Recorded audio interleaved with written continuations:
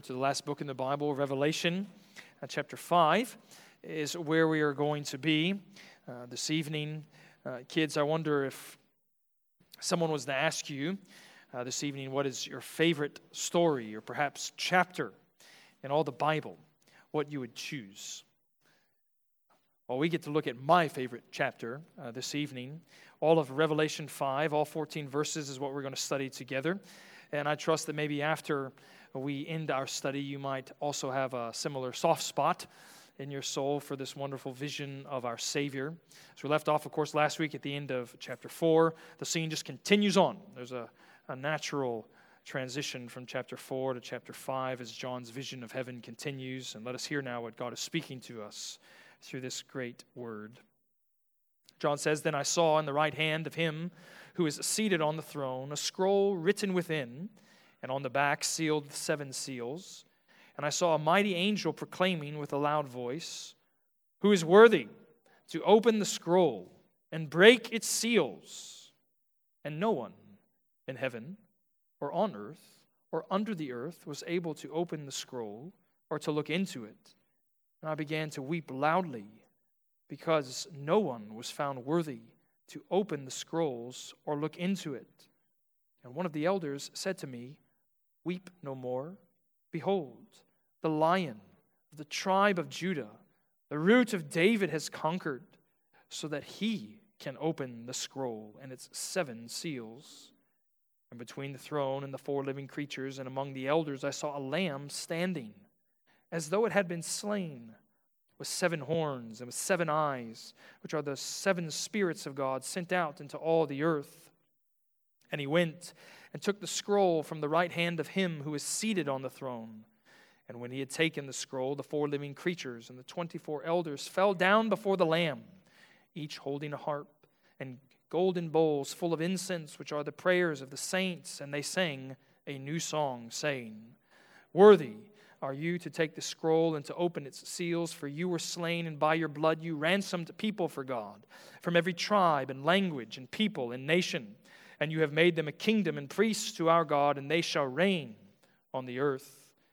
Then I looked, and I heard around the throne and the living creatures and the elders the voice of many angels, numbering myriads of myriads and thousands of thousands, saying with a loud voice, 'Worthy is the Lamb who was slain to receive power and wealth and wisdom and might and honor and glory and blessing.'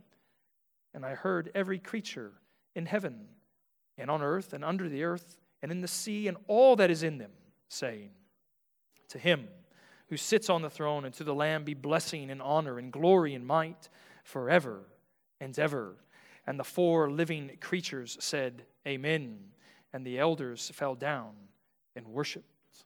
Thus far, the reading of God's word. Let's pray together once again. Father, we do ask that you would give your divine blessing upon our study this evening, that you would help us to hear your word, that you would help us to keep your word, that worship of your Son might be our always increasing and ever faithful delight. And we pray it in Jesus' name. Amen. You may be seated. Last night, our family engaged in what can only be called one of those only in 2020 kind of events. We live streamed a concert that has become something of an annual tradition in our family.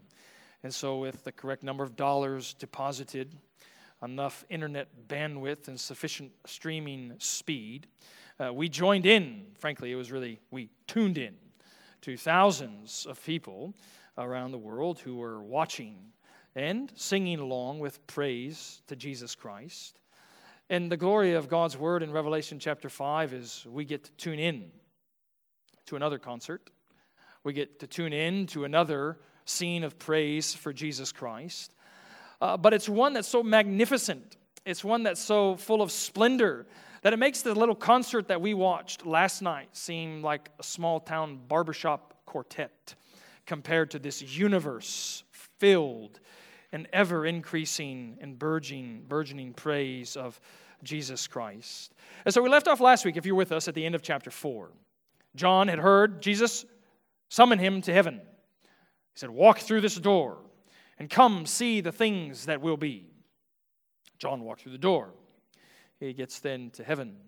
And at the center of heaven is a throne. And we saw last week the simple point of chapter 4 was John's need and our need to see the sovereign Creator who sits on the throne. And then what we saw is this scene of worship begin to unfold. The 4 living creatures praise the Father. 24 elders join in praising the Father. And the scene now shifts into chapter 5. The scene continues quite seamlessly. And now the focus is no longer on the Father who sits on the throne. But the simple point of this part of the vision is the sovereign Savior who ascends to the throne. So the scene is shifting from the sovereign Creator, the Father, and the worship that belongs to Him, now to the sovereign Savior, the Son, and the worship that belongs to Him. And so we're just going to walk through our text, which really does have 3 simple sections under 3 simple headings. First, we're going to ask the question along with the angel of who is worthy. Secondly, we'll answer it by saying the Lamb is worthy. And then thirdly, we'll see what He's worthy of worship. So who is worthy? The Lamb is worthy of worship, is all we're meant to see in this passage tonight. Look again at verse 1. Who is worthy? John says, "Then I saw on the right hand of Him," that's the Father there seated on the throne, "a scroll written within, and on the back sealed with 7 seals." It was common in the ancient world, certainly the first century world in which John was living, for rulers and authorities to have these long scrolls, sometimes 30 feet in length. And what would be written on those scrolls were plans, aspirations for their kingdom, for their empire. And John has seen something like that. Of course, it's a little different because here it has writing on the inside and the outside.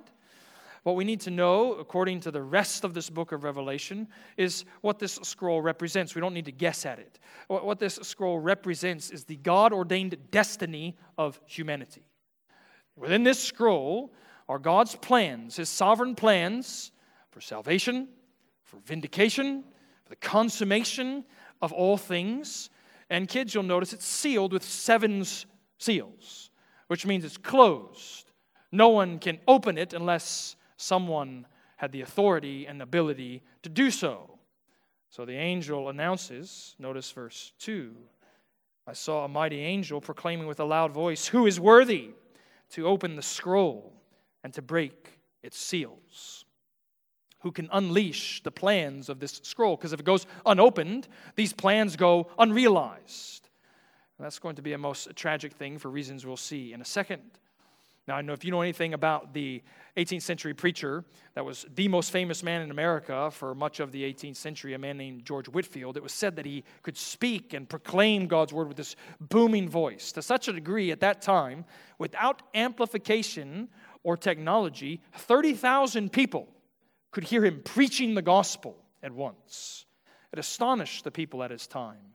How much more astonishing must it have been for the Apostle John as he hears this loud angel booming forth in a way that we'll see all the universe can hear.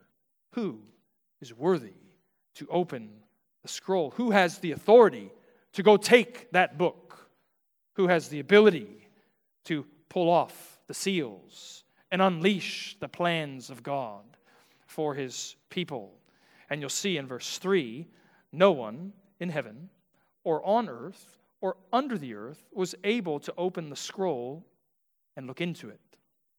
Now you have to put yourself in John's context there in the late 1st century and how horrifying it would have been for John to see that no one is found to open this scroll. John has loved ones, maybe it's church members, family members, friends, scattered throughout the Roman Empire, perhaps locally there where he was, or had remembered locally there in Ephesus charge of old. And they were dealing persecution, hardship, immense suffering for their faith in Jesus Christ. And here is the document that can unveil God's plans to give victory to His people, to bring vindication and salvation to His loved ones. And no one is found to open it. So in that moment, John thinks, really? Defeat is going to be the end story of God's people? And so what does he do? But the natural thing in verse 4, "I began to weep loudly." There's no silent sob there in his little corner of heaven's throne room. This is a weeping, wailing that everyone would be able to hear, that everyone would be able to notice. And I do hope that you've read your Bible all the way through with enough help from God's Spirit to notice how it's the mature saints, the apostles, and even the Savior himself that are often found weeping over things like sin, Satan, and death. Just as John is weeping loudly here. I wonder when was the last time you wept for something like sin's power in your life, Satan's oppression against your family, or the death that continues to reign within our time. Certainly John didn't have to weep long, did he? For look at what we're told in verse 5. One of the elders said to me, "Weep no more. Behold, the Lion of the tribe of Judah, the Root of David, has conquered, so that he can open the scroll and its 7 seals." So who is worthy? That's the question. The answer, now in verse 5 and following, is the Lamb is worthy. Now students, if you glance down at verse 5 again, you want to make sure you don't miss the 2 identifications that this elder makes with the one who is worthy.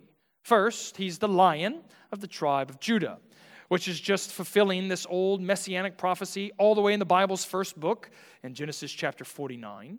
He's also not just the Lion of Judah, he's the Root of David, which is fulfilling a messianic prophecy scattered throughout, frankly, the prophets, but maybe most uniquely located in Isaiah chapter 11. And Genesis 49, Isaiah chapter 11 speak of this Messiah to come who's going to have the authority to judge. And so if you were John in that moment and you hear, "Weep no more, the Lion of the tribe of Judah, the Root of David, he has conquered," John would be thinking, of course, in his mind, well, of course, it's the Davidic Lion who's going to come and bring victory for God's people. But the stunning surprise of the scene is that he turns and looks and he doesn't see a lion. Notice what he sees in verse 6. Between the throne and the 4 living creatures and among the elders, I saw a lamb standing as though it had been slain. It's as though he's there prostrating, weeping there in heaven's throne room, down on his face. He feels this touch on his shoulder, comforting words, gospel words, saying, "Weep no more, the Lion is conquered." He gets up, he turns around, expecting to see the Davidic Lion, and what is it? A bloody lamb standing there. All of the universe was asked, who is worthy? No one stood up. No one stood out. No one was willing to walk forward to take the scroll from the Father's hand. And John looks and says, and sees, it's the Lamb who was slain. That not only is the one who has the authority, he also is the one who has the confidence to come before the Lord. Now, kids, you want to recognize when you come to texts like this in Revelation, particularly verse 6, that this doesn't tell us literally that Jesus is in heaven depicted as though he's a slain lamb. It's meant to communicate to us something of his work, right? He's the perfect final Passover lamb whose blood alone can atone for sin, who can cover the sin and the punishment that your transgressions deserve. But not just that, you'll notice the end of verse 6, he has 7 horns, which represent his perfect power. He has 7 eyes, which tells us the fullness of the Spirit rests on Jesus Christ. So the Lamb, as though he was slain, he stands up, he stood out. And then, with complete confidence, in a way that would have taken the breath away from everyone there in heaven, he begins to march to the Father's right hand. And you can hear it like with the lamb's hoof, can't you?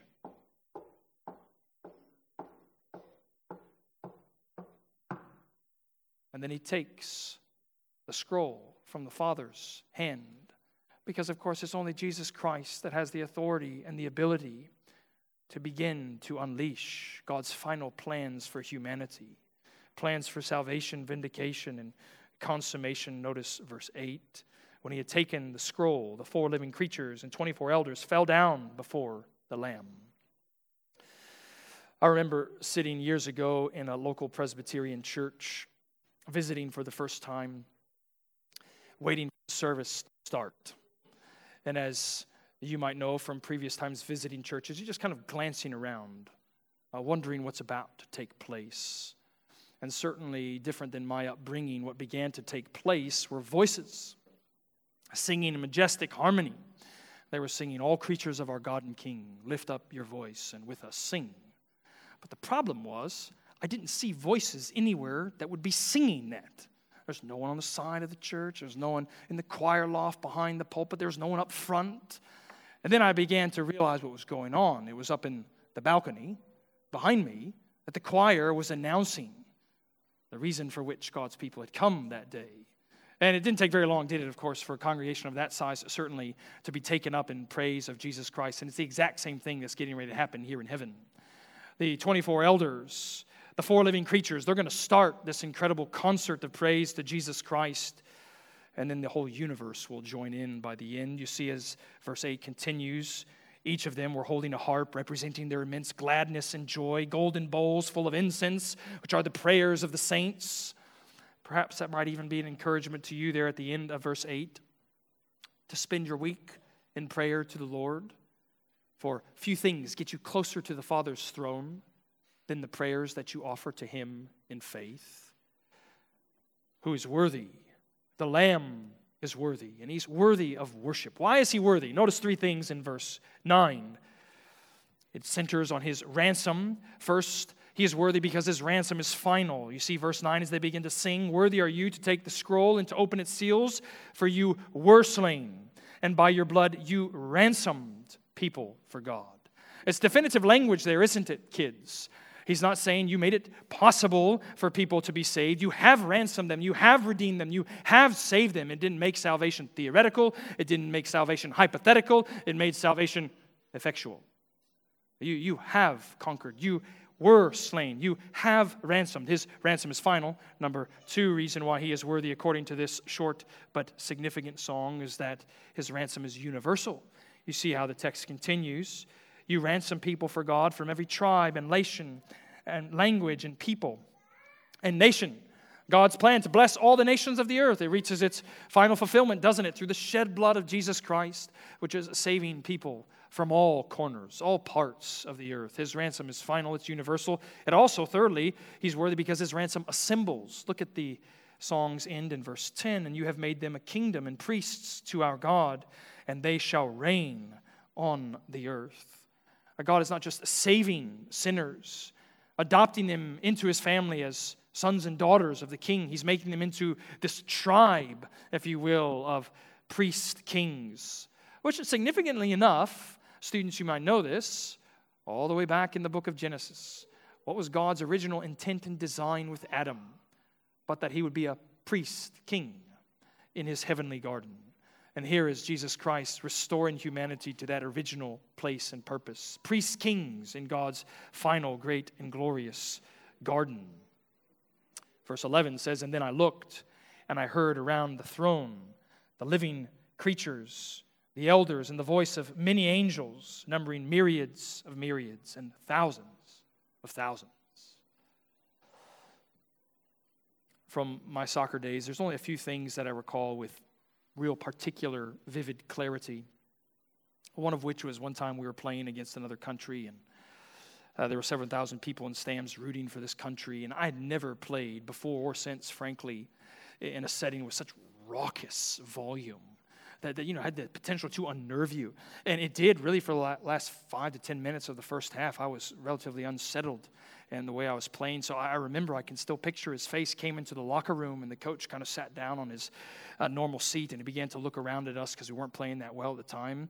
And he pointed his finger right at me, and he said, "Get your composure back," because the noise had rattled me. How much more must John have been rattled by myriads and myriads, which some people number at 100 million strong, this angelic choir, singing a song of worship and worth. Notice verse 12, "To the Lamb worthy is the Lamb who was slain, to receive power and wealth and wisdom and might and honor and glory and blessing." And if you just glance over to chapter 4, verse 11 in particular, you'll see that the very same things ascribed to the Father, why He is worthy of worship as the sovereign creator, are now ascribed to the Son for he is worthy of worship as the sovereign Savior. And if that angelic choir wasn't sufficient to praise this great and glorious King named Jesus Christ, you'll see now in verse 13, everyone and everything joins in the song. Verse 13 continues, and I heard every creature in heaven and on earth and under the earth and in the sea and all that is written and that is in them, saying, to him who sits on the throne and to the Lamb be blessing and honor and glory and might forever and ever. And the four living creatures said, Amen. And the elders fell down and worshiped. You might know that great psalm that commands, let everything that has breath praise the Lord. And here it is at the end of God's book. The Lamb has taken the book. And so therefore, everything that has breath in the universe praises this sovereign Savior. I can look around, of course, in here this evening. A number of you have glasses on. Our second son, Owen, has glasses. And I remember, as some of you might recall, or have seen or observed before, when he first got the glasses, it was just a delight to just kind of watch him go about his ordinary day, because he was just starting to see things in a way he had never seen before, clearly, easily. And it was just such a joy to just watch his joy as he is seen clearly for the first time. And I hope that that kind of spiritual joy might fill your hearts, that you might see the Lord Jesus Christ clearly for the first time, because there are a few portraits and passages in Scripture that reveal him in all of his splendor and majesty, like Revelation chapter 5. And so to help you see clearly, let me just close by offering 4 things that you need to see about this Savior. Number 1, see the Savior's centrality. Every eye in heaven, on earth, and under the earth, and in the sea looks at this Savior. Every voice in heaven, on earth, and under the earth, and in the sea praises this Savior. He's the center point, isn't he, of all of history? He's the center point, isn't he, also of all humanity? I wonder if he's the center point in your heart. If he has that central place of affection and adoration. See the Savior's centrality. Number 2, see the Savior's sovereignty. He has conquered. What good news that was to first century Christians, wondering if Christ and his kingdom was really going to conquer in the midst of their persecution and oppression. The great news is this sovereign Savior has already conquered. And of course, he will finally, once and for all, when the day comes, conquer all of his enemies and all of your enemies. A true sight of the Savior's sovereignty, wouldn't it compel us in the Spirit's kindness to live fearlessly, to pray earnestly, to proclaim Jesus Christ zealously? Number 3, see the Savior's mercy. It should strike you that there, portrayed before us in our text, that great and glorious sight for John is the death wounds of the Savior. I saw a lamb standing as though slain. There's no more merciful sight, is there, than blood that was spilled for sinners like you and me, blood that alone can cover the sin, the penalty that our sins deserve. See the Savior's centrality, his sufficiency, his mercy. Finally, I want you to see the Savior's beauty. See the Savior's beauty. Some of you know the name of John Newton. He was a beloved English pastor in centuries gone by. Of course, he's most famous, isn't he, for writing that famous hymn, Amazing Grace. What you might not know about John Newton is that in his time, and certainly even in the centuries since, he's a celebrated letter writer. 3 years after his beloved wife Polly died, he published a collection of letters that he wrote to her titled Letters to a Wife. And when the volume came out, he started to receive all kinds of responses and reviews because he was a known figure in the Church of England at the time, and one of his close friends actually scolded him for publishing these letters because he said something to the effect of, "Dear John, don't you know it's made it impossible for all of us to now serve our wives because we're so incapable compared to your eloquent language that you've shared to the world regarding your love for your wife." But other reviewers were more confused, frankly, about John Newton's bursting affection in this collection of letters. One biographer even said of this period in Newton's life, some contemporaries found the intensity of Newton's adulation, so kids, that's love, adulation for his wife rather surprising. since to neutral observers, she did not seem conspicuously blessed with beauty.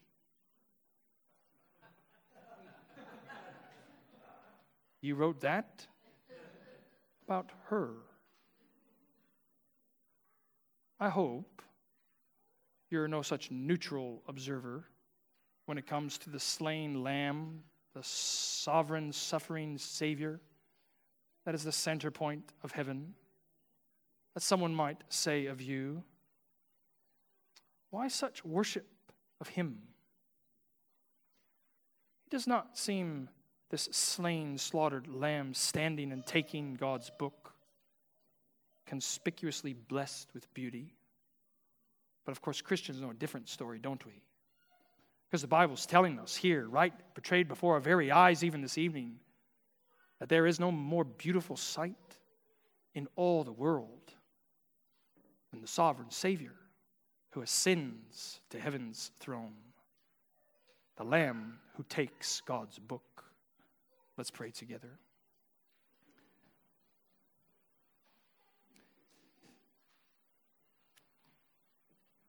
Father, we do pray that you would give us a heart of increasing love for your Son, that by your Spirit you would help us to see clearly everything that we must, his mercy, his sovereignty, his beauty, that we might join in with that song of heaven, the worship that belongs to his beautiful worthiness. Give us, we pray, new life in this vision this evening, and we ask it in Jesus' precious name. Amen. Well, let's stand together as we want to join with not only the angels there singing of Christ's victory, but we join even in this season singing with the angels who sang a song of glory in the highest when Jesus Christ was born. Let us sing, "Hark the Herald Angels Sing."